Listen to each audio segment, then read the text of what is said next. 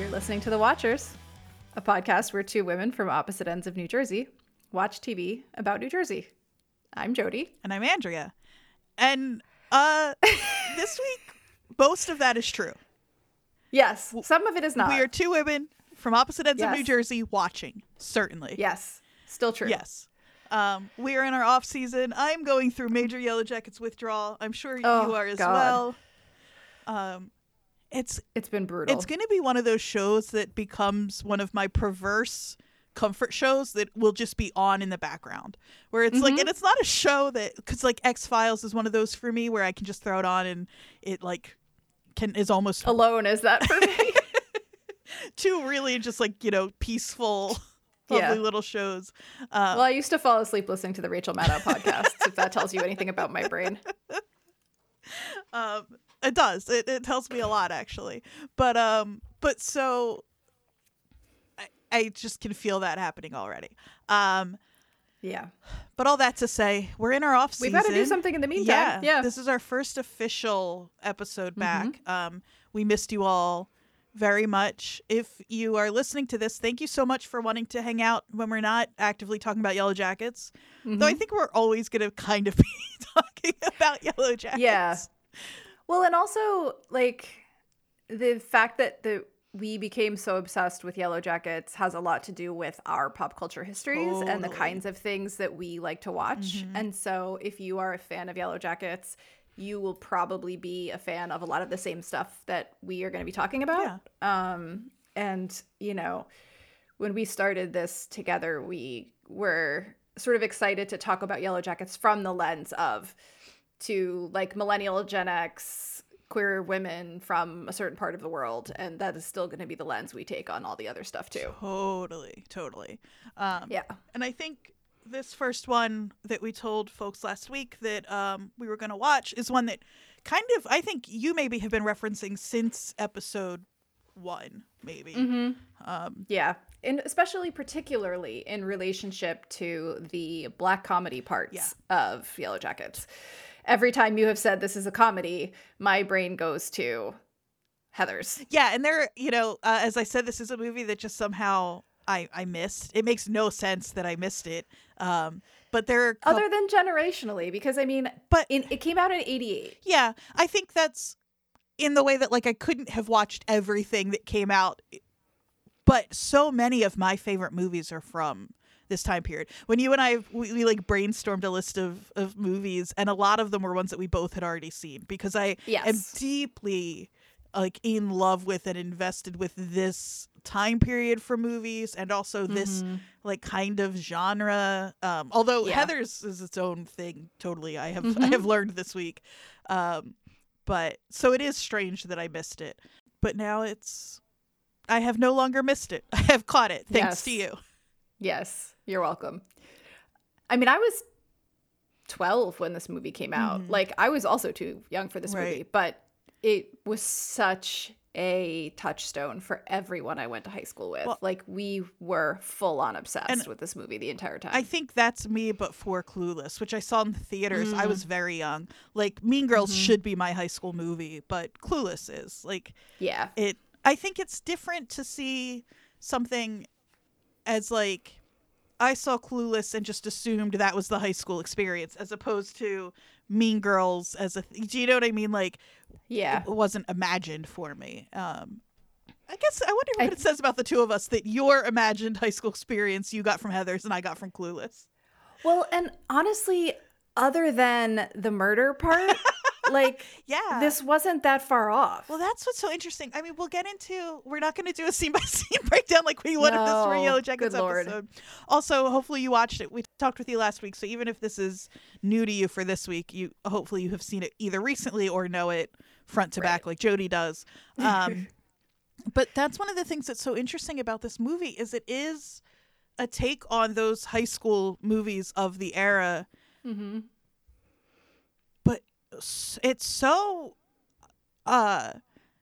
interesting to me that it's of the time and referring back to the time in which it was made. Like, we'll talk about what we're gonna watch for next week at the end of this episode, but the movie that I picked is also like parody isn't the right word for it. I don't want to say too much yet. Referential. Yeah. Yeah. But to the previous generation, not its current generation. Right. Which Heathers is doing. It's so interesting. Yeah. And so I think the reason that my friends and I reacted so strongly to this movie, because I will tell you, this feels like the movie that everyone I knew was obsessed with. Mm-hmm. I don't think that's true. It's deeply weird. Like, so what I mean by that is this made me pull out my high school yearbook, which I just told you before we started recording, which is horrifying at my age. Well, just for some reference for folks, this movie came out in 89? 88. 88, and you graduated in 93. 93. Okay, so yeah, pretty. Yeah. It was really significant.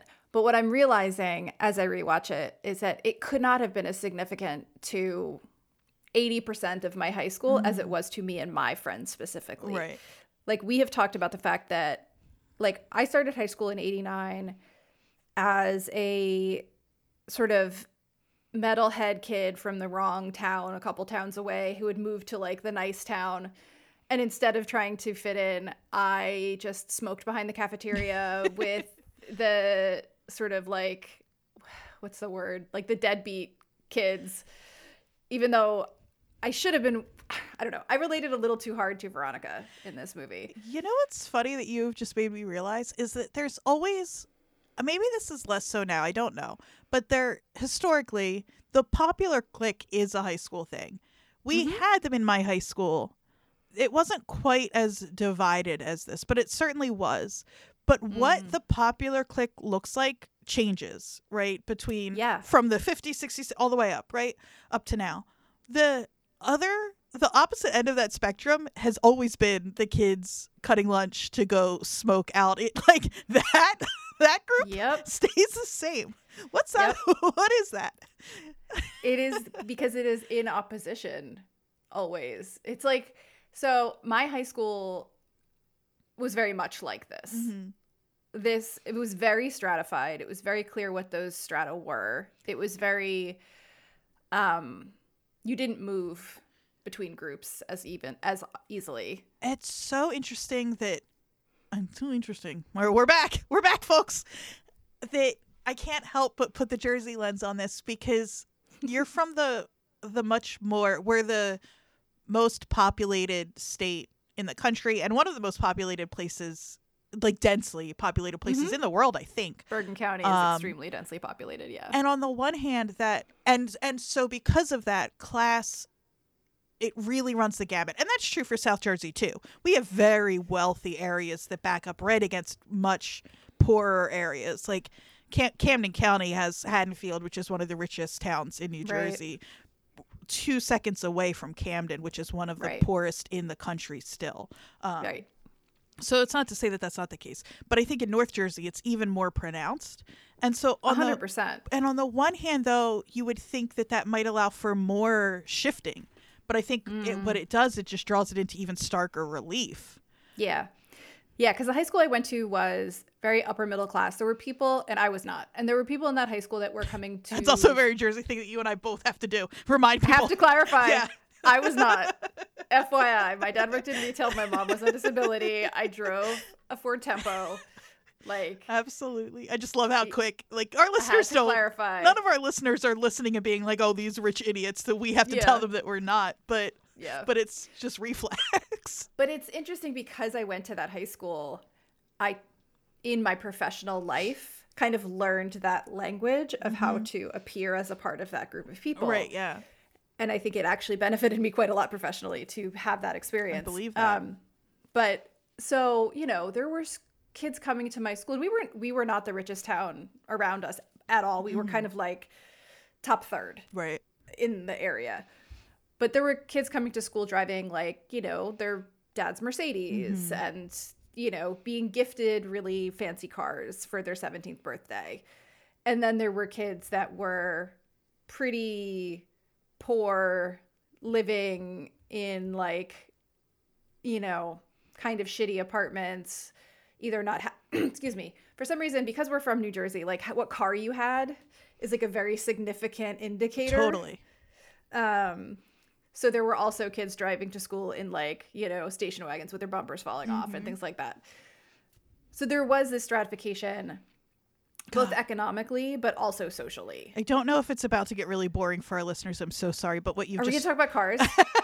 No, I mean maybe a little, but for me it's like, and in South Jersey, at least the part that I was from, up to a point, yes, but then most of the kids who could afford the fancier cars and all just went to one of the private schools. Like, you didn't, like, there was the separation was more separated in both like spatial and then also that way, as opposed to like North Jersey, where, and I'm sure kids did go to private schools up there, obviously, but we had some Catholic schools that were sort of that magnet. But I will say that because, like, if you look up like the top public schools in like on the East Coast, like a good chunk of them are in North Jersey, right? So it wasn't such a big issue. Yeah, that's why everyone bitches about the taxes, right? So like, you wanted, literally, instead of paying private school tuition, you would pay higher taxes to live in a town like Ridgewood or Glen Rock, right, and go to those schools. Like, you literally were paying private school tuition, but it was your property tax. Right, exactly, yeah. And again, so I just want to, Jersey is alike all over in a lot of ways up to a point, and I think this is a good example of that. Like, obviously the kids going to public school in Haddonfield were having a very different experience than the kids going to public school in Gloucester Township, where I went. Right. And I think the thing that's, and again, this may be really boring to a lot of people, but if you grew up in New Jersey, you'll probably recognize this. Like, in towns like Ridgewood and Glen Rock, there were people whose parents could afford to live there, and then there were people who had kind of found a way to totally either scam the system somehow, or like my mom I just wrote something about this recently. My mom gave a fake address so we could go to the pool in Ridgewood. Yeah. That's such a Jersey thing. Yeah. I think it's a Jersey thing. I don't know. I just have so many examples of that. Yeah. And so we were some of those people that I felt like we had scammed our way in, because like whatever, not important. But anyway, but not only the economic stratification in this movie, but the social stratification was super real when I was in high school. And so like, and the bullying was like, I just want to explain for people who are like, if we have listeners that are not our age or like have grown up in the era where bullying is actually talked about and things are done about it, like the level of overt like inter-student sort of like emotional and physical violence is really fucking accurate to what it was like to be in high school in the early 90s. I think we're going to talk about this movie directly, and I know you just tried to shift it back, but I think now it seems that kind of bullying has moved because schools are so, or at least act as if they're very like zero tolerance when it comes to bullying on school grounds, at least, that a lot of that has moved into online spaces. Absolutely. Yeah. I have said for a long time that if the internet had existed when I was in middle school, I probably would have killed myself, because at least with the bullying in school, I could go home and like read a book at the end of the day and pretend that none of it was real. You just had to get through 8 hours. Yeah, no big deal. Yeah. But like literally, like you could then go home and have your summers and have your like, but it's life outside of school. And now that just doesn't, like, it just bleeds into every moment of every day. I'm like constantly online now. That wouldn't have been different for me if I were in high school now. I still would have been. And I wasn't I was a weird kid, but I wasn't a bullied kid. I think I was right. I don't know what my group was. I don't know if we just I don't know, but if you don't know, you weren't in the bullied crew. Well, not in the hardcore anyway. Yeah. I mean, like, I don't know what saved me from it, because I was a strange, I think I was just too, Oh, I know exactly. No, I know exactly. Because we had you. There was a me. Yeah. We had a couple, actually. And it was like the weird kid that was like somehow had this like bubble of weird around them where people were like, I don't know what to do with that. Yeah, I don't And, know how like- you would in what specific way you would have bullied me that would have Yeah. landed. Like, That's the thing. And I kind of like, I loved those kids. Like, they kind of just floated through with this, like, what's going on with that person vibe around them. I think I'm lucky for that because it wasn't intentional. I just was like, yeah, I don't know. Yeah. And for me, it was like, look at that sensitive ball of nerves. Let's poke it. Just watch how it reacts. Yeah. Yeah. God. I relate to, those sensitive plants, the leaves, where, like if you touch them, they like, then fold they, up. that's you. Yeah. Well, that was me in high school. So we should probably talk about the movie. Yeah. Instead of like going through our therapy session about high school. But I just looked at my yearbook, like I said, and I looked at what my friends wrote to me in my yearbook. Mm-hmm. And I think we all thought we were Veronica Sawyer. Oh, no. In the way that, like, I don't know what I wrote in anyone's yearbook because I don't have access to that. But what especially my friend Nicole wrote in my yearbook was like very much mad Veronica Sawyer wearing a monocle, scribbling about like. They give her a monocle. That was monocle like my favorite. I mean, weren't you a kid who wanted a pocket watch at some point? Like, yeah. I think I had a pocket watch at some point. Yeah. So, Oh Yeah. boy. so Heathers is a movie about Veronica Sawyer and her three Heathers, her three friends. They are the popular clique in high school. They are very cruel, and their lives are somewhat upended when a young man named JD moves to town, played by Christian Slater. It is a good thing that I didn't see this movie when I was a young person because I would have been in love with this horrible Horrible? man. Oh, I was. Boy. Yeah, of course I you were. was. How could you not be? But now I watch it and I'm like, oh my God. Yeah, we talked about this off mic a little bit. He's like, I think you said proto-incel. Like, Yeah.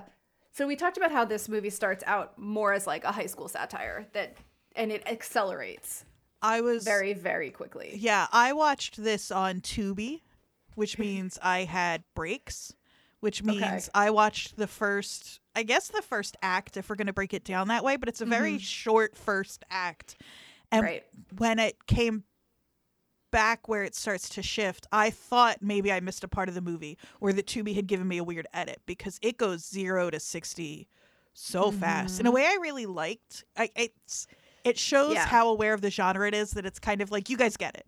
You know what these movies are, so Yeah. we can give you the few things you need to understand this particular like planet in this universe of movies, and then we can start turning it on its head. Yeah. It like sets up the social setting, right? The high school, the popular kids. It like kind of goes through the different other groups. There's like the nerdy kids, there's the deadbeat stoners behind the cafeteria, there's like the kid that needs to get into Princeton. Like it covers all the little tropes, the jocks that are like super homophobic and then there's JD over in the corner.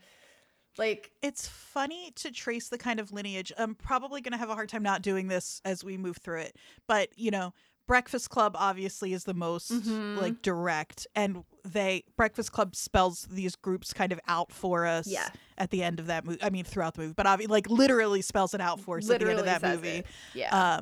And then we have it here a little more subtly, though the groups are much more I don't know what the word is, but much more like heightened, more like caricatures of those groups. Sure, yeah. And it uses the setting of the cafeteria to really lay that out. Yeah. Which I thought was super accurate. Yeah, totally. And then you see that again in Clueless. A few years later, though, it's a little the groups are not quite as, because it's a little like more softened. evolved. Yeah. Yeah. It's a little softer and a little more evolved. But then it comes back around with Mean Girls, where they literally, like, there's a voiceover where Janice Ian, who is I guess I guess Katie Heron is our Veronica in that movie, but Janice Ian kind of really is, I think. Anyway, it doesn't matter. But she gives the voiceover. She's like, over here in this corner, we have this group and this group. And it's so talking back to these movies. Yeah. Yeah. And everyone that was in high school when I was recognized this immediately as as accurate. You know, not as heightened, actually. The heightened part of this movie is the murders. Right. The rest of it could have happened. Even the shoulder pads? Absolutely the shoulder pads. Even Although for by the time 80s. I was in high school, that was done. Yeah.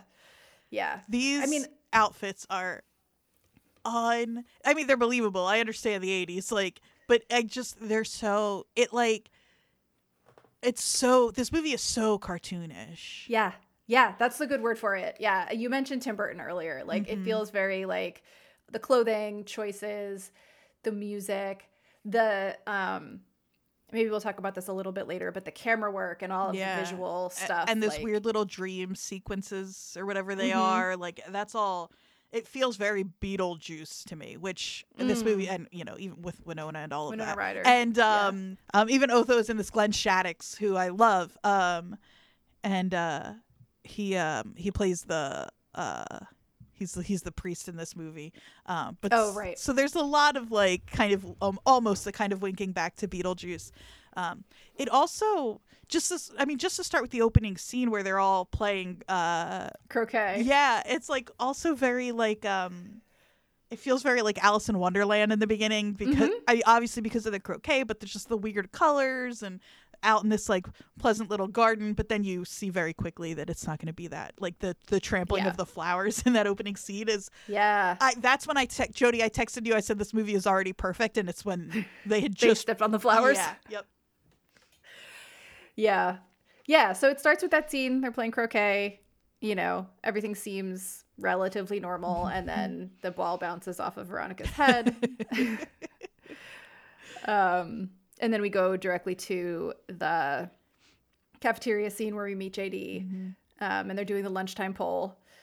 Which, again, extremely high school, continues to be extremely high school. You also see that, again, 20 years later, or however many years later, in Mean Girls, 25 years later, where they're literally one of the, shithead boys in the school is walking around doing a poll. Which I don't think we ever did that. I don't know. But anyway, but it's when we meet JD, and as soon as we see JD, we know who JD is in a way, because he's got, which we brought up over when we were talking earlier about the trench coat, how he is the visual referent for something that actually comes much later. Yeah, this movie, I did love it. I have complicated feelings about it, and it's not the movie's fault that I have those feelings. It's because I'm a Columbine child. That's my generation. So this stuff is not that it's ever easy to watch, but I just think that how we feel about school violence is changed so wildly dramatically. Different. Yeah. It's interesting to think about this as a period piece because of when it came in our history as a country that is beset with school shootings now. This was not something that I grew up with. Right. I did not grow up thinking about school shootings at all. I graduated in 93. Yeah. We didn't have this. The sort of after school special commentary of this movie has way more to do with, I guess we'll put a content warning in the show notes, right? Because this movie is rife. I mean, anything that comes up in this movie, consider a content warning for it being discussed in this episode, obviously. But the after school special kind of commentary in this is on teen suicide, not teen violence, not violence toward one another. And I just recently listened to a podcast about the current mental health crisis among teens and current teen suicide rates. And they'd mentioned something in that podcast about how it's the highest it's been, but the previous peak was this time frame. Right. And so it was a big conversation. Yeah. I think it was much more romanticized in the 80s than it is now. It's very high now. It's an epidemic. And I don't think it's looked at, it's viewed very differently now than it. Well, it's viewed through the lens of a much more mental health conscious society. Yeah. Like, when I hear my current students and college age people talking about being on antidepressants and having anxiety and all of these things, this was not discussed when I was in high school. Yeah. So it was like everything was fine or you committed suicide. There was no like, this person is in treatment for mental health issues. It was just completely hidden. And the only time you were aware of it was when it got to this point. Right. Right. And I was on just the tail end of that where like I didn't know anybody in therapy when I was in high school. I knew plenty of kids who said something in class that got them taken away for an evaluation, and then they'd be gone for a couple of days and they'd come back and it would start all over. There was no in treatment for young. Absolutely not. At least that we talked about. Right. And I'm obviously so glad that conversation has shifted. It is heartbreaking and troubling that it is so much more out in the open and we do have more resources, but it's still such an issue, obviously. Yeah. But yeah. Yeah. And I mean, they talk about, we're kind of all over the place with this conversation, but it's kind of why I wanted to have this conversation, because not only that, but everybody talks about how Gen X was like this detached, ironic, like nothing matters, nobody cares, nihilistic, like generation. And that is why this movie and other ones like it spoke to us so much. Right. Because it took the it took that seriously. Like it recognized that there was a reason that we were sort of detaching to protect ourselves. Right. Like all of us had these like boomer parents that were either the parents like alcoholics, not present, like the whole latchkey kid generation thing. Like we were all on our own. And like this is, I mean, you and I met through the New Jersey is the World podcast, and a lot of what they and we have talked about over there is what it was like growing up specifically in New Jersey at that time, feeling like everything was lawless and nobody was watching us. The parents in this movie, because they are, at least for Veronica's really the only one. Veronica and JD are the only one whose like home lives we really get a good look at. They're very present in this movie. They're there a lot. They're physically. They're not great parents, obviously. So that's a little. Will someone please tell me why I smoke these things? That? Because you're an idiot, Dad. That like practiced back and forth that they've done a million times, that these people do not actually know their child, that they're it's not even pretending, because I think they think that they're involved parents. I get the impression that they don't think they're all that checked out. And also those scenes are so funny. This Heathers is Heathers has become a musical that people really love. It in a lot of ways felt like a play to me, like these weird little like interstitials, I guess, with the parents that could be totally and how they separate. And how they repeat during very disparate emotional moments. Right. Like in the beginning, it's after the croquet feels very silly and like light, and then they repeat that same interaction right before she's going to Heather's funeral. But it does, and in that way they're so detached, right? Because they're so light about what she's going through, even though they do know to an extent what she's going through. But they're just so like insulated from it, I guess. Which is that is also a very like a kind of heightened version of what happens in childhood. Like my family didn't know what I wasn't up to, what Veronica and co are up to, but like they didn't know. Like childhood is very secret, like especially your teenage years. I think even if you are someone who has like good functional parents who you're close with, like I think like it just is a kind of I keep wanting to say secret, but kind of like secret thing. And I wonder if that's as true now. Like I've watched my cousins raising their teenagers, and I'm sure their teenagers have all these inner lives that they don't know about, but in a real physical sense, they know what their children are doing. Right. Much more than my parents did. Yeah. That's true. I mean, I didn't have a cell phone that like there could have been like a GPS on it or Nope. whatever. Like, yeah, Nope. that's a good point. That's interesting. Yeah. Yeah, I don't know. There's I was trying to find the exact quote of the great pate, but I've got a motor if I'm going to get to this funeral on time. I think that might be it.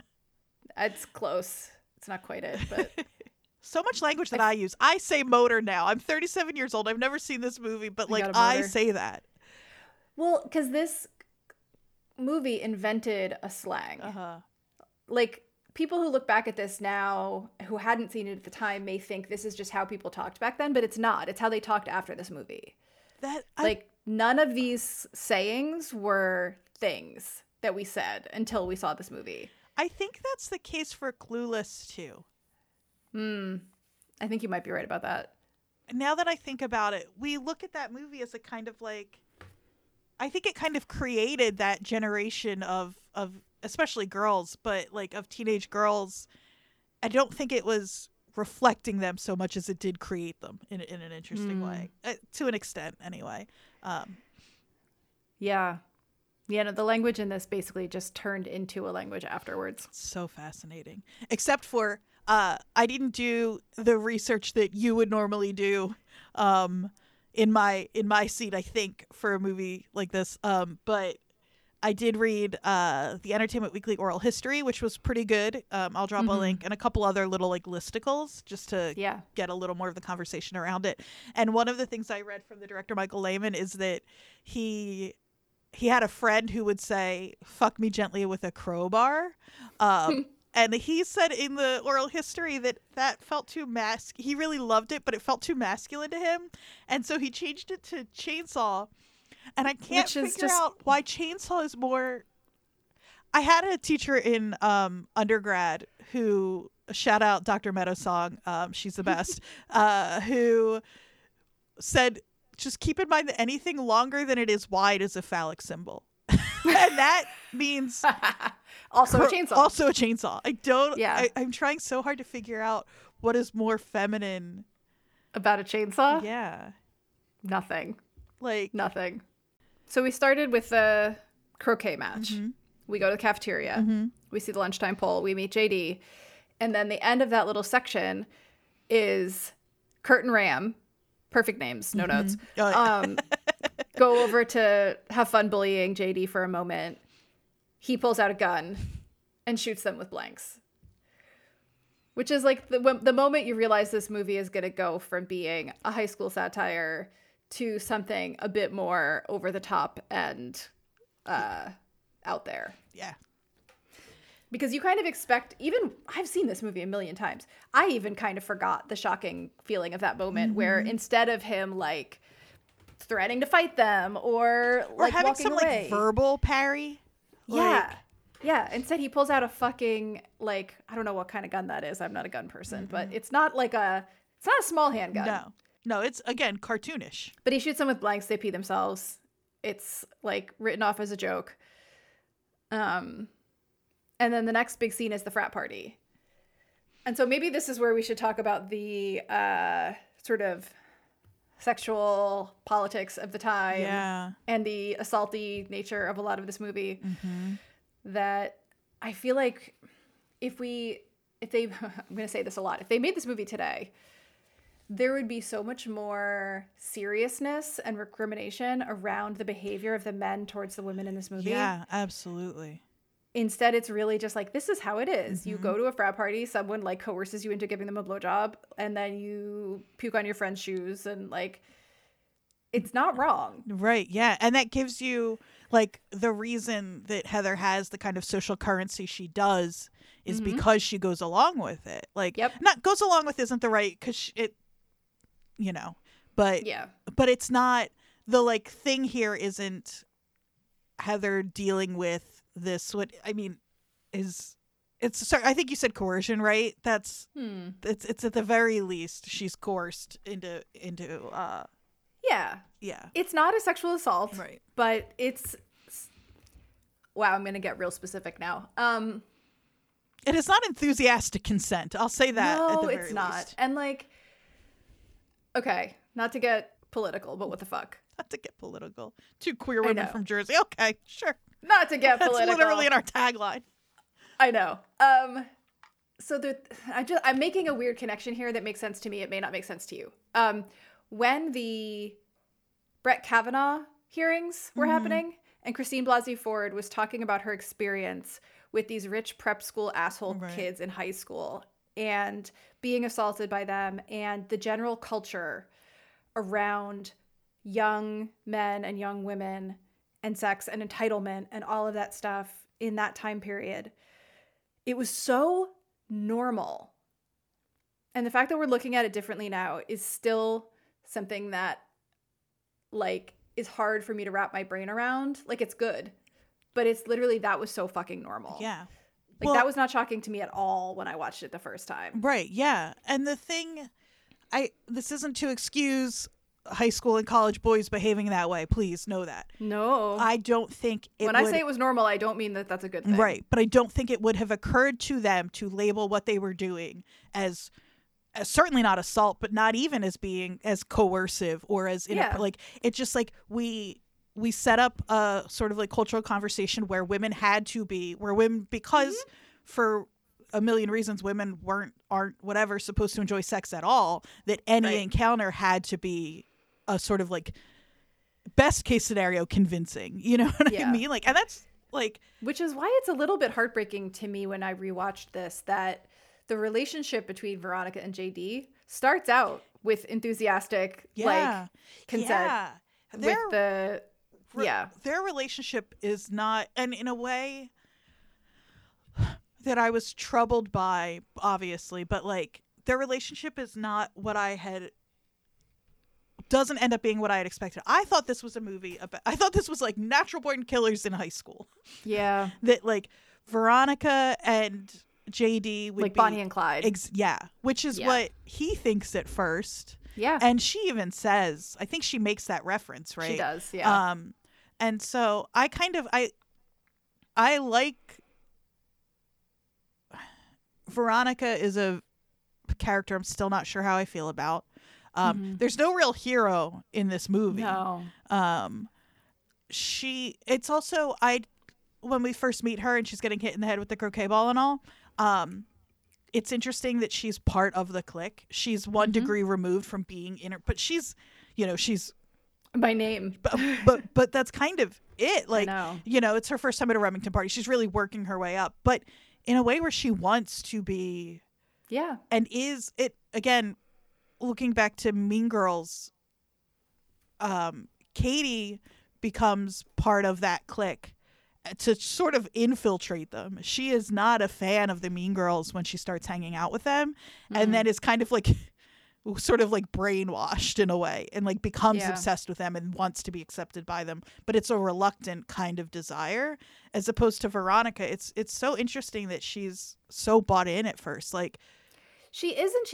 It's so interesting so I think a underrated moment in the movie, or underemphasized moment, is when she's talking to JD about how she was like, they were going to skip her a couple of grades because she was so smart, and they decided not to do that so she could focus on her social development. And it's almost like she focused on her social development as a science experiment of like, I am going to become one of these people, and I'm going to figure out how to do that. And she did. Totally, yeah. And then she got there and was like, these people suck. But like, she calls them coworkers at one point when they're at the quick check. No, it's not a quick check in this movie. It's called like Happy Snacky or something. It's got a really dumb name, but it's a quick check. Yeah, it's a Wawa. It's not a Wawa. No, nice try, North Jersey. It's like a 7-Eleven, basically. Is what it is. But yeah. Sorry, I got off on a tangent. I don't She's know so where I am. confident in this movie. She's not, because there are those movies that are about the popular girls, and then the She's All That movie. Yep, this is not that. No, I thought it would be. Yeah, that's what I was expecting. But she's like flirting with JD and like from confidently. Yeah, and those movies, I think there's something about the fact that she's a brunette in this movie. Yes, that is like the indicator of like, you think this is this, but it's not. It's actually this, because she's a brunette, because like, I read something about how Shannon Doherty, they tried Yeah. to get her to dye her hair blonde. So that would be 3 blonde Heathers. And she was like, no. And so they went with made her a redhead. just so there's still some degree of separation between. Yeah, Shannon Doherty kind of messes up a lot of what they're trying to do with this movie. I think she's so just like a couple of degrees off from the other two. But I think that's a purposeful, because then when she becomes, like, once Heather McNamara dies and she puts on the red scrunchie, Yeah. it's like she's going from slightly off to like stepping into this place. There's the scene of her eating the chicken in the locker room Oh, yeah. after Heather McNamara dies, where she's like, fuck it, and she like throws the chicken wing. The like weird bulimia joke in this movie that is kind of throwaway. Like it's so, that's another thing too with Veronica. She's so in with them that she's helping Heather with her helping her with her bulimia. And like, but it also shows she's such a like, she really is, I'm contradicting myself here because she's part of their circle, but in a lot of ways it has to do with her utility, because they use her to write the note to, what's that, Martha Dunstock, because she can copy people's handwriting, which is a huge plot device in this movie. And even just like the kind of like visual joke of them, her like hitting her in the head in the beginning kind of like points to that. But even like her helping Heather, what's that Heather's last name? Which one? Heather Duke, Heather McNamara, or Heather... The bulimic one. Oh, fuck. Shannon Doherty. Her help... That's Heather Duke. Okay, so helping Heather Duke throw up. You know what I mean? Like, it is... Yeah. Which I think she knows. Like, she knows that being useful is what has helped get her into this group of people. Yeah. Yeah. So, in this first chunk, we're talking about the... I feel like in my brain, I break this movie up into pre-murder, post-murder, and then also the third part being like full-on chaos, like blowing up the school. So in the pre-murder part, the other thing that happens is at that party, Heather and Veronica have their confrontation, and Heather threatens to like ruin Veronica. And this is what sets off the chain of events that leads to her death. Yeah. And there's that speech that you gave in an episode of Yellow Jackets a little while back, that monologue, which feels like that if like when I heard you give that speech, that should have been third act. Yeah. That's the speech. That's like, you were playing Barbies with Betty Finn. That's the scene in Mean Girls, like, to keep going back. It's Regina George, like, going into the burn book and kind of like getting ready to blow everything up. That's what I thought that speech was. I assumed that speech happened like in front of everybody else in high school at the end, and that's what like convinces Veronica and JD to then go on a killing spree, is what I thought, which it kind of does, but much, much earlier. Well, it's what kicks off the killing spree. Yeah. Yeah. You were nothing before you met me. You were playing Barbies with Betty Finn. You were a bluebird. You were a brownie. You were a Girl Scout cookie. I love it. Like, it's so good. It's setting up so much context for the rest of the movie, as opposed to wrapping up the whole, it's interesting. Yeah. Pacing of this movie is truly wild. Yeah, because it goes from that to the next day, her and JD going over to Heather's house, and Veronica thinks she's just going to go make her throw up because that's what Veronica did. She threw up on her shoes. Right. But JD has other ideas. He is so ready to murder. Like, he doesn't even know these people. Like, no, he's just got there. Uh-huh. Yeah. So instead of drinking the milk and orange juice that Veronica has prepared to make her throw up, she ends up drinking the Drano substitute, liquid drainer, they call it. Which then obviously kills her, and she dramatically falls into a glass table. It's really good. It's a very little like a pratfall of it, like it's a legendary death scene. It's pretty good.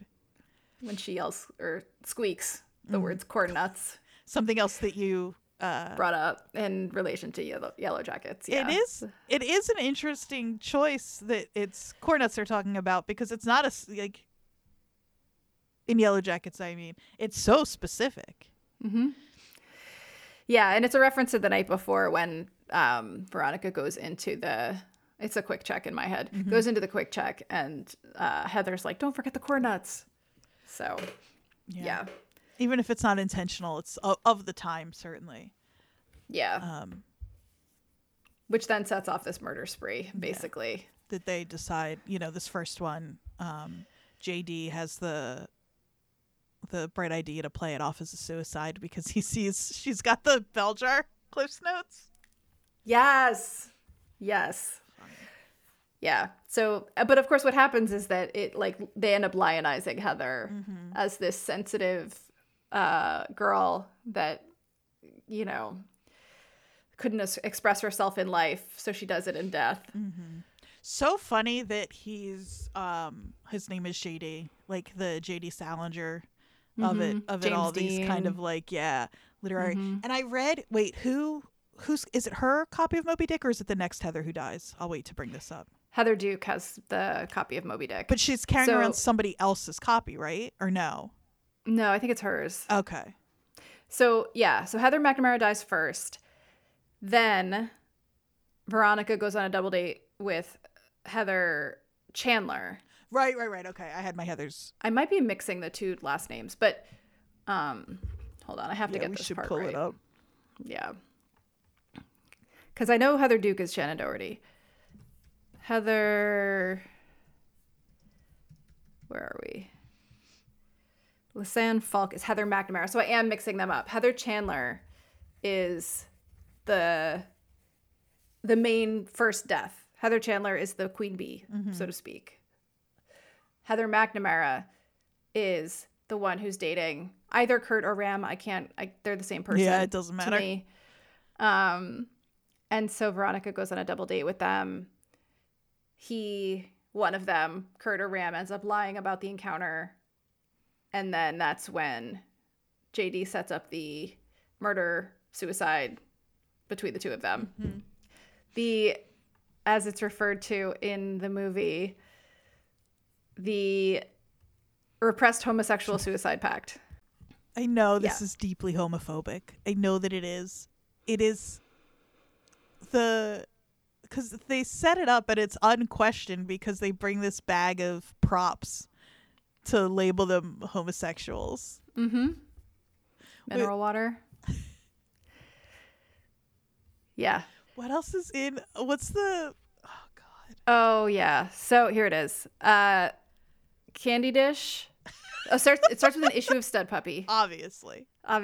Candy dish. Joan Crawford postcard. Mascara. And mineral water. And Veronica says, "Oh, come on! A lot of people drink mineral water. It's come a long way." And JD says, "Yes, but this is Ohio. I mean, if you don't have a brewski in your hand, you might as well be wearing a dress."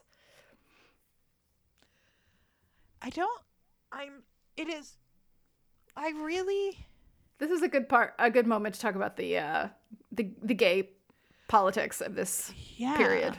Because, and also of this period, but I just remember, there are so many layers here because it's fucked up that they know that it will be, that the two of them being gay is a good, quote unquote, good enough reason to justify them killing themselves. Oh yeah, it's like the worst possible thing if it came out that the two of them were gay. Right. Absolutely. But the fact that everyone is so ready to accept that based on these which the movie knows that those choices, what's in those bags, are deeply stereotypical and stupid, and that the people who fall for it are idiots for that. So it is aware of that. This is still horribly homophobic, but but in a way that is a little more complex and a little more thoughtful than the joke just being, because the issue would be it's self-aware. Yeah, because they're not gay, right? So like that does make it, weirdly makes it a little better You know what I mean? You know what it is? It's like because they're so homophobic themselves, it's like the whole thing where, is it like Mitch McConnell or someone, whatever politician it is, Lindsey Graham maybe, there's somebody who's like a super homophobic politician and everybody's like, oh, he's secretly gay. I think it's Lindsey Graham. And it's like, that's not the sort of jab you think it is. Yeah. It's like, it is, because that's like saying that being gay is like a bad thing that you would want to cover up with homophobia or suicide or whatever. And not to say that there aren't closeted people who are horrific about gay people for that reason, but I always the way my hackles go up whenever anybody tries to turn homophobia on, like, to blame homophobia on actual queer people. Like, you don't get to fucking do that. Yeah. And that's kind of where that connection is for me. It's like, oh, of course they're secretly gay because they're always like making jokes about gay people. Right. And it's like, no, they're fucking homophobic jock assholes. Right. And you're all idiots who have no like thoughtful understanding of queer people to be able to recognize these stereotypes as so and stupid. Yet I am also the person that yesterday when I went to a Pride event wearing just my normal clothes joked that my pride flag was the tent and first aid kit in my car. Some stereotypes, but we're allowed to say that. You know what I mean? I'm allowed to joke about the fact that my hiking boots are my flannel are my queer flag. Exactly. That's fine. These people don't. Right. And again, it's so funny how many seeds are planted for these later movies, because a movie we haven't talked about that I love so much. When we talk about high school movies, I can't believe this one hasn't come up, but it's Can't Hardly Wait. A movie I love so much. And one of the big jokes in that movie is setting up Mike Dexter and another guy in a compromising position and taking photos. And that's late 90s. Like, the joke, it persists. It gets a little more nuanced, certainly, but like, even when I was in high school, we've talked about this. So it's not, there was nobody openly gay in my class. None. And if you were suspected of it, it was very, very bad for you. And we had a very small handful of people, and most of them identified, at least outwardly, who were as bisexual, which was, seen as a little better, at least for the women. Anyway, we could get into, we can and have and will continue to get into all of that, I'm sure, over and over again. So that's sort of the escalation that keeps happening, right? It's like, this is a high school movie. Oh, wait, he's got a gun. Oh, wait, they killed someone. Oh, now they're planning a double murder. Like, it just keeps escalating and escalating and escalating. And then suddenly it starts happening super fast, and sloppily, like the Heather Duke one. It's like, he just wrote like "life sucks" on the note. Yeah, because again, the whole thing of it is, even from the first murder, Veronica, at least outwardly, it is hard to imagine that she doesn't actually know what's going on, but they set it up as if she's a sort of like halfway unwitting accomplice, right? She doesn't know that that the first Heather is drinking Drano. She thinks that the bullets are blanks, and even after the one kid gets shot, she shoots the second one. But she doesn't. But she still apparently thinks that these are blanks. Like, the whole time she's kind of which is, I guess it's a more interesting or complicated view, but it's one that I was a little disappointed by. Like, that she's never 100% in, and then wants to back out, but he kind of like, well, he keeps pulling her back in, and I think it's like,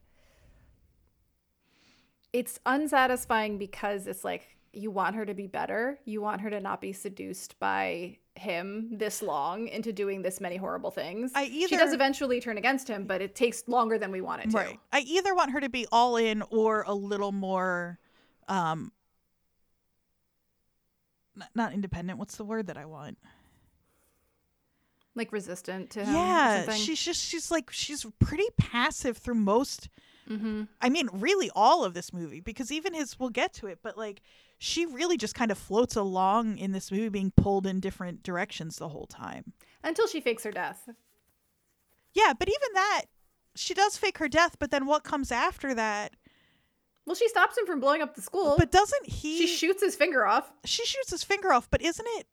But doesn't the bomb get defused because of his pocket? Like...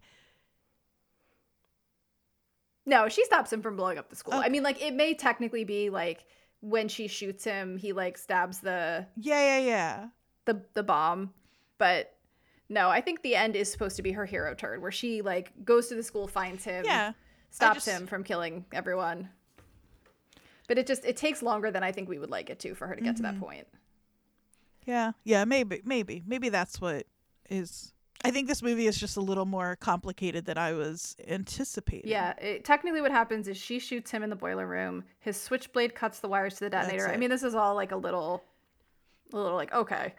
And then she goes outside. He comes out with the bomb strapped to his chest, and he kills himself. And she lights her cigarette off the explosion. Right. That's right. The amount of smoking in this movie. Yeah. It's so late 80s, early 90s. Like, I started smoking I was 15. So whatever year that was. Have we talked about on this podcast how I didn't start smoking until I was 19 years old? I think you've told me this. I don't know if we've talked about it on the podcast. Yeah. I didn't smoke for a very long time. Yeah, I quit a few years later, but I was out of high school. There's no excuse to start smoking for any reason but peer pressure. Yeah. No, I was 15 and I quit when I was like 21. Yeah, that's correct. It's so funny to encounter people who still smoke. No offense, listeners. Like, you're on your journey if you're a smoker. I understand addiction. It's very addictive and it's hard. But like, I so seldom run into smokers anymore that whenever I do, I'm like, oh yeah, you can still do that. It's really hard though. Yeah. Like, society has made it very difficult to be a smoker now. Cost-wise and also just like accessibility to places you can smoke. Like we literally smoked in the bathroom in high school.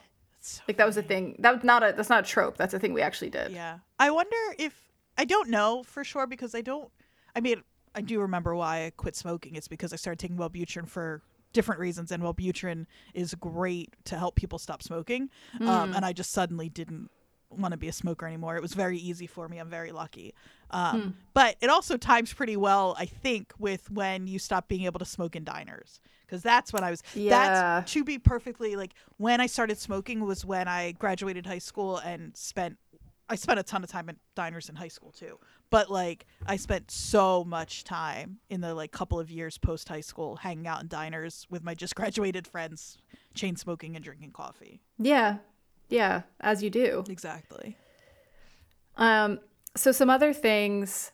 I mean, I feel like we didn't really do a recap of the plot, but I don't know that we actually need to. I mean, that is the plot. Yeah. Like, there's some things that so we talked about the sort of culture of like sexual assault and harassment of the time. We talked about the homophobia. I have some really dumb notes. Please share. One of them was people had real teeth in the 80s. Yeah, I noticed that too. The actors in this movie have normal human teeth. They haven't had a full set of veneers and like all the like work done that you have to be an actor today. I'd forgotten about that. I wonder if that's why, because I started to text you a joke about how everybody in this movie is 30. They also look 30. It's not just the teeth. But they're not. Most of them, I think the oldest one, I was looking at their ages, is Heather Prime. And she's only like 23, which for a high school movie isn't really... Like, when you look at 90210, how much older are these? But I think I didn't realize Winona is just off of Beetlejuice. She was only, 16 when this movie... I think she was like, 17 maybe? When they were shooting this movie. They look a lot older. Yeah. But I think part of it is that, like, they just look like what we expect people in real life to look like. Yeah. I will say the high school supposedly high school aged male characters in this movie. And like the college guys at the party, they look 35. Truly, truly. Like it makes it that much more disgusting that they're like, and also realistic in some ways that they're hitting on these high school girls. Yeah. But even Christian Slater, I think, is only 18. Yeah. Which is interesting that, again, they all look. I know part of that is they're wearing the businesswoman special, all of them. And but yeah. He has perfect hair in this movie. And insane eyebrows. And I know everybody's talked about it and has been talking about it forever.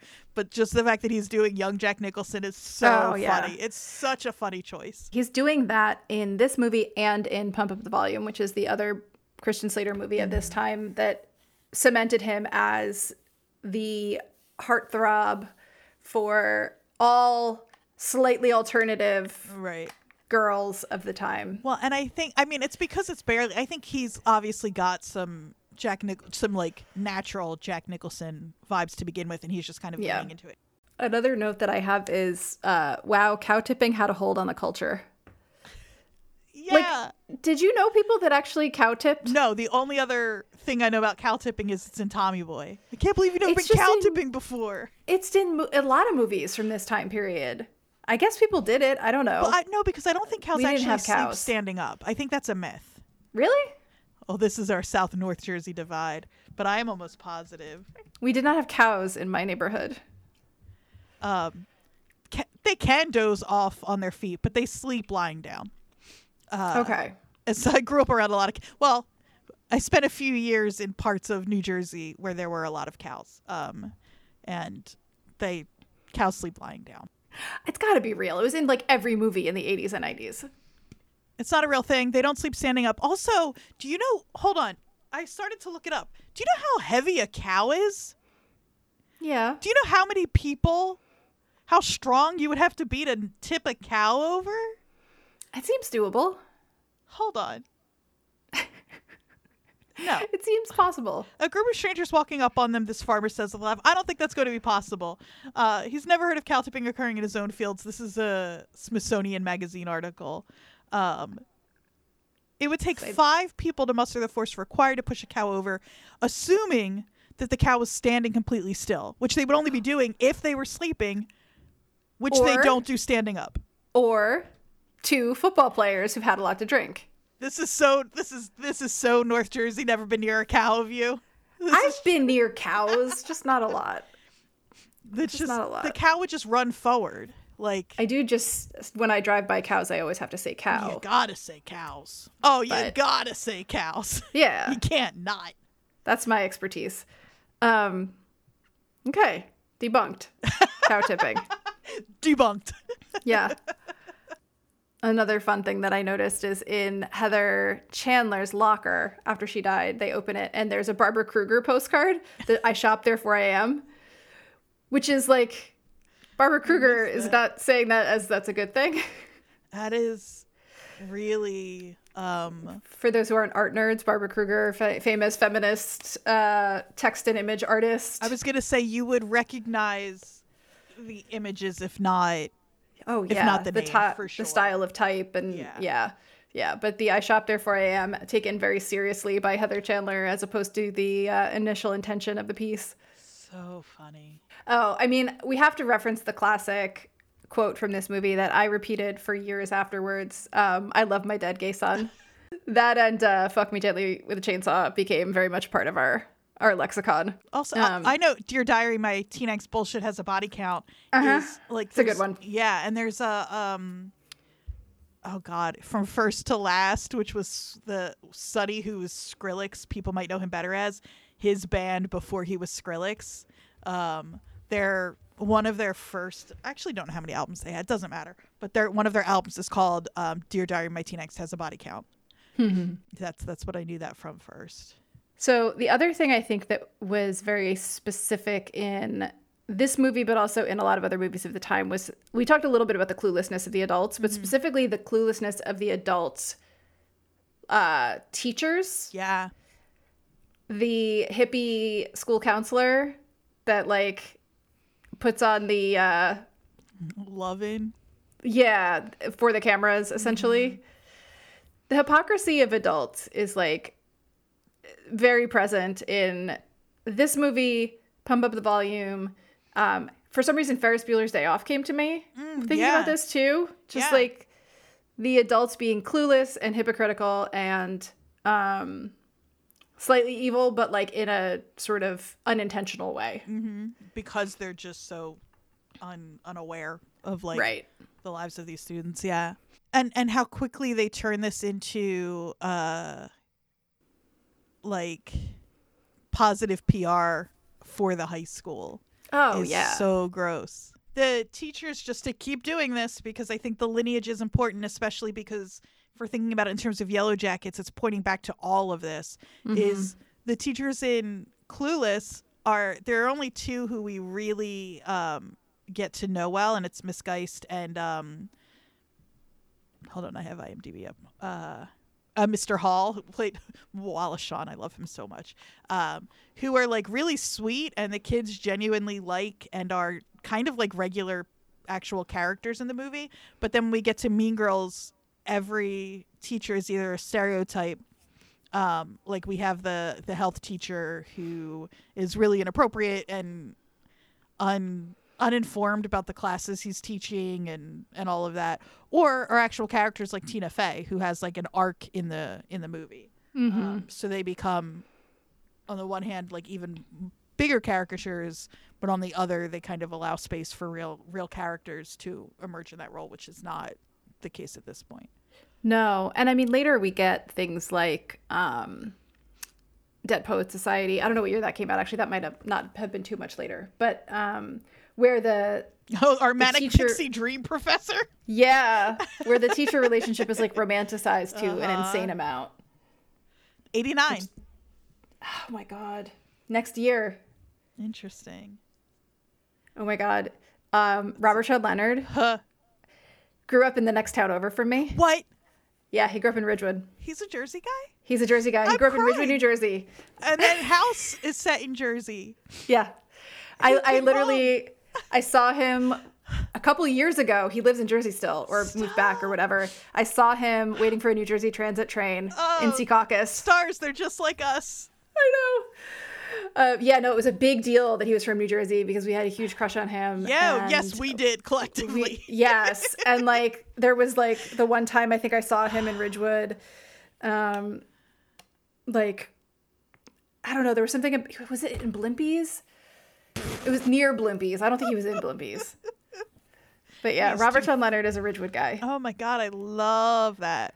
Yeah. House is a Jersey show. What if we made our poor listeners watch every season of House? A show 27 seasons of House. A show that I love so much. It's a great show. I understand that it's a problem. I understand that we shouldn't, again, romanticize somebody like Dr. House, who is a bad person. Yes. And he is horrific to Robert Sean Leonard in that show. And also they are in love, and I love them both so much. It's a classic. Oh, yeah, that would be brutal though to do that every week. Don't worry, listeners, we won't do that to you. But boy, do I want to now. I know. I've thought about that before, actually. Of doing a House series podcast. When we were looking at other Jersey things to talk about, I like looked up a list of like film and TV set in New Jersey, and House obviously is on that list. And I was like, wow, that would be a whole thing. God, every week, just the formula of this show, just making people. Oh my god. I guess I'm gonna have to rewatch House again for the millionth time. That's fine. Early choices for Veronica that didn't end up being the final choice were Justine Bateman and Jennifer Connelly. Jennifer Connelly, I could see off of like. She's too nice though. I mean, maybe it's because, but it's like in retrospect, but like, yeah, Winona Ryder's so good for this. Brad Pitt read for the role of JD. I know, right? Apparently, Christian Slater reports, this is just Wikipedia, but Christian Slater reports throwing a big tantrum and tossing his script in the trash after assuming he'd bombed his audition. It's the oral history that I read. He and Shannon Doherty seem like such brats. Like, like she wouldn't dye her hair for the part. She was like, yeah. Oh, yeah. He called her a bit of a handful on the set because she objected to some of the swearing in the script. Funny. That's so funny. Yeah, one of the, was the director? One of the people running the film said that he said, I don't think Shannon really got what Heather's was, and that worked for us. She made that character real. Yeah. Yeah. Yeah. Okay, so I have a question for you. Yes. Just because to kind of like pull this back around, how would this film be different if it took place in New Jersey? Oh. And how would it be the same? Because I think that Ohio and New Jersey are very similar in soul and spirit. Yeah. Do you have an answer? Yeah. Well, I will say the one thing is, do they go to the mall in this movie at all? They do not. That's number one. Yeah. Absolutely. Number one. Absolutely. There would be scenes at the mall. Yes. It's surprising for the 80s that there aren't any. Yeah. I mean, because even Ohio was big mall country too. Yeah. But I guess it just wasn't. Again, it may be a little too early for anywhere for the rest of for it to have needed to be a touchstone for the rest of the country. Once you get to Clueless, they have to go to the mall. Right. Also, it might have been a production cost thing. This was not a high budget movie. Yeah, also true. But they go to the mall in Yellow Jackets. They go to a very scary mall. Yeah, they do. Yeah, there would have been a social scene of some kind in the mall. Yeah. Two little things that stuck out to me, speaking of malls, but it's just what I was reminded of. The high school is Westerberg High, which I don't know if it's a direct replacements reference, but it feels like to Paul Westerberg. Yeah, it must be. And then also, it's set in, what's the name of this town? Is it Sherwood? It is set in, yes, Sherwood, Ohio. Which is that a real place? I don't know. But it feels like a little bit of a wink to Shermer, Illinois, the fictional town where all of the John Hughes movies are set. Oh, totally. Totally. Sherwood is a village in Defiance County, Ohio. Oh, okay. The population was 802 people during the 2020 census. Interesting. Yikes. But then at least in name, I feel like it must be. Yeah.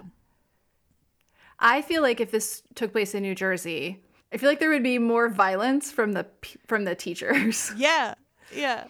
Like, it wouldn't just be that they were like kind of bad people that were like, shaming kids for being, teenagers, but there would be like some sort of corporal punishment involved.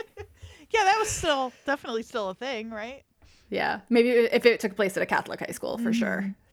The original version in the script, before it got to its final cut, JD does blow up. Oh, I read this. Yeah, tell folks Westerberg. what So in the original version of the script, it had a much darker ending. JD does blow up Westerberg, and the final scene is a sort of heaven prom, where like they're all up in heaven because they all died. I kind of love that. I feel like that is a little more in keeping with the like tone of the overall movie. Well, he does say in the movie the only place that groups of people like this can get along are in heaven. So that's funny. That's like a reference, like kind of like foreshadowing the ending that doesn't actually come. That doesn't happen. Yeah, exactly. Yeah. But I mean, unfortunately, so much of the school violence thing has become reality, and we can't like joke about it like this. In our films today, there's just no way. Like, no. Well, the trench coat you mentioned, right? Like, that became an icon after Columbine, but like it was before that an icon of a certain type of alternative dude. Yeah, this wasn't like the trench coat for him. Isn't what signals him being a violent asshole. It's the gun. Yeah, exactly. The trench coat signals him being a like kind of like dark kind of outsider. Yes. I had lots of crushes in high school on men wearing trench coats. Like, it was a thing. And it was not the thing it is now. No. I mean, they're fully, I don't know if they still are. I'm sure that they are. But, like, Columbine happened when I was in middle school, and trench coats were fully banned. Like, which is wild to me. Yeah. There's no way you could wear that. Like, when I was in high school, that's how you knew that a guy was, like, into reading. And like maybe had like a sketchbook. That's so funny. Yeah. No. And listened to like The Cure. And now, if you see somebody in a trench coat, that is an intentional, a black trench coat, especially, Yeah. I don't even know if you do anymore, but like outside of school, that was a real signal that that person wanted you, like what was courting that association. Yeah. Yeah. Now it's khaki pants. Then you know they're a psycho. Yeah, right. Oh, also, he calls the bullets Ich lüge bullets, which translates to I'm lying in German. Oh boy, is that high school boy thinking he's clever. Yeah. The music in this movie isn't, other than the repeat of Que Sera Sera, it's not. This movie feels to me like it should have a Tim Burton-esque soundtrack. That's what I think is. Well, there is also Teenage Suicide, Don't Do It. Oh my God. By Big Fun. So funny. Yeah. And the Big Fun t-shirts that look like the Wham t-shirts. Yeah. It's so funny how aware of the genre and the time period this movie is for being in it. Usually you need to be a little more removed. I know I was talking about this at the beginning, but. Yeah. Maybe we should transition, that's the word, into talking about our next movie and how it relates to this. Yeah, hell yeah. Okay. So it's my So why turn. don't you take this one? Because it's your turn. So I think we've explained this by now, but the way that we're doing this is each of us is picking a movie each week. That the other one and going back and forth. Yeah, that the other one hasn't seen and that in some way feels Spiritually connected at least to Yellow Jackets, and also that feels foundational to like what made us into the kind of people who would be obsessed enough with a show like Yellow Jackets to want to talk about it every week on a podcast for a couple hours. It's like our pop culture DNA as to like queer women from this time period. Yeah. And so I think my hope anyway is that our listeners, these will either be movies, shows, whatever, that you also connect with or that you haven't seen, and now this will give you a reason to. Yeah, because that's what it's doing, I think, for us. Like the ones that you picked that I haven't seen are definitely big pop culture blind spots for me. Things that I'm shocked I haven't seen. Yeah, I'm so glad that I watched Heathers, and I wouldn't have. It's not something I don't know why, but for whatever reason that I just didn't seek out. So the movie that I picked for this week coming, what it has in common with Heathers, I'll say, is an awareness of the genre. It's a movie that is deeply invested and aware of the movies that came before it.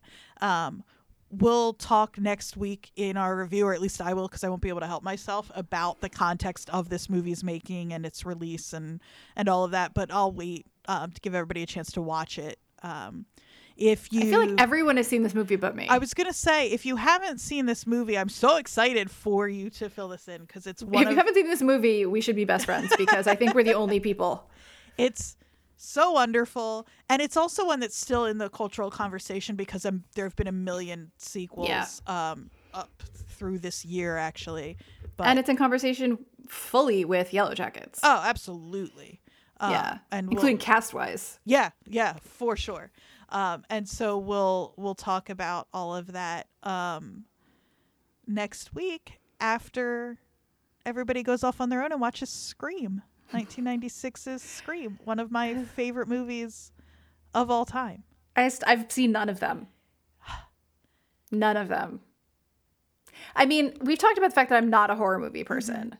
Like, I was a big reader of horror when I was a kid. I read a lot of Stephen King, like most of Stephen King up until I, graduated high school, maybe, whatever was out. But I never really got into the movies themselves. I don't have a good tolerance for gore. So for you and any other listeners who need this, it's especially now compared to what has come out. This is like torture porn horror. I can't deal with any of that. No, this is a slasher movie. It is a very fun slasher movie. There's plenty of blood, but this isn't a particularly gory movie. Yeah, like if you had asked me to watch Saw, which I would never do. I would have been like, maybe not. Yeah. I was just going to say there is one particularly gory scene, but it is quick and it's early on and you'll be fine. Yeah, I mean, I watched Shauna like attack Jeff with knife hands. Exactly. Yeah, you'll be fine. I think listeners, you will also be fine. there's not a whole lot to set up for this movie. And I do think what's going to end up happening is this isn't one, I think most of our listeners will have seen it. I think what I'm hoping will be interesting is the conversation we have about this movie, and Yellow Jackets and all the other conversations we've been setting up. Also, just selfishly, I love this movie so much, and I just am excited to have a reason to talk about it. Yeah, that's how I felt about Heathers. Yeah, so I'm excited to get to talk about Scream. It's Me too. Such a good movie. I can't wait. I'm excited to kind of like fill that hole in my pop culture knowledge, because I feel like so much of the stuff that I love has been influenced by it. Mm-hmm. And I think that that's also sort of a side quest for us here, is like for each of us to kind of help each other with those little blind spots and be like, hey, this thing is something that you should know about if you're interested in this kind of television or movies. Yeah, totally. And just for folks, it looks like you can watch it on Paramount Plus for free, or the Roku channel, and then you can also rent it from Redbox, whatever Row 8 is, and then Prime Video and Vudu, you can rent it. So it looks like the only place you're going to get it for quote unquote free is if you already have Paramount Plus and or the Roku channel. I still have Paramount Plus because I tried to cancel it and they gave it to me for free for 2 months. Oh, there you go. That's right. And our listeners should have Paramount Plus because yes, Yellow Jackets. Unless they canceled it after Yellow Jackets. Right. But I will say that when I tried to do that, they offered me 2 months free, which I took them up on, and then I will cancel it. There you go. Which will be a little bit of enough time to watch Scream. Anyway, listeners. Exactly. So that's that. Since we last talked, we've had a couple of new 5-star reviews. Ooh. And so we'll go How out on those exciting. as we've been doing lately. Thank you really so much, listeners, for hanging out with us for our first season. And if you're back now, thank you so much for wanting to hang out with us while we're not talking about Yellow Jackets. Feel free to keep leaving reviews, especially in the off season, if you like this conversation, letting people know that we're still talking about stuff that's fun and hopefully relevant. And and maybe, we can sneakily get more people into Yellow Jackets by dragging them in with conversations about movies that they're interested in, and then sort of evangelizing about Yellow Jackets. That's really the real plan. If you are somebody who's listening to this because you have like an alert on your phone for Heather's podcast, go back and watch Yellow Jackets. If that's true, we should be best friends because you are my type of person. Binge the first 2 seasons of Yellow Jackets because it's so good. But so we have a review from Citizen Jess. Amazing. Fantastic. Smart and fun. I'm so happy I found this podcast via Reddit. That's all you, Jody. Hell yeah. These two are so easy to listen to while having great insights and fun asides without getting too carried away, because we edit out all of the getting too carried away. Because Andrew is a good editor is why that's not the case. I appreciate that they take the time to digest each episode so they can have a thoughtful conversation rather than rushing out some quippy hot takes. Yeah. Oh, that's nice. I really love to hear that because I think we do publish a little later than a lot of other shows, but it's intentional. Well, it takes me time to write out 15 pages of notes. Also that. I look forward to seeing what conversations come out in the off season. So yay, hope you're still here. Listening, thank you so much. Thank you so much. Hope you liked Heathers. And then one more.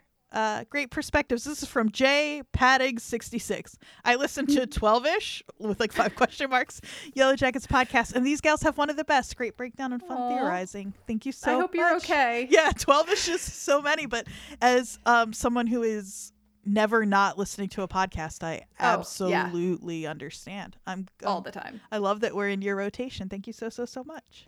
That's nice. Find us at Watchers Pod NJ on Twitter and Instagram. Jody, where can they find you? They can find me on Instagram at Jody_Mim, JODIE_MIM. It's just my art account. So if you're not interested in art, then don't bother. But if you are, come see me. You should be interested in Jody's art. Jody's art is fantastic. And if you're interested in my dog Pacey, you can find me at AQ Andrea Q. As you should be, because Pacey is awesome. He's pretty much all I talk about other than podcasts. So that's it. Hopefully we will see you next week for Scream. And each week we will just let you know what the next movie is, and hopefully you can join us for the conversation. Goodbye. Goodbye.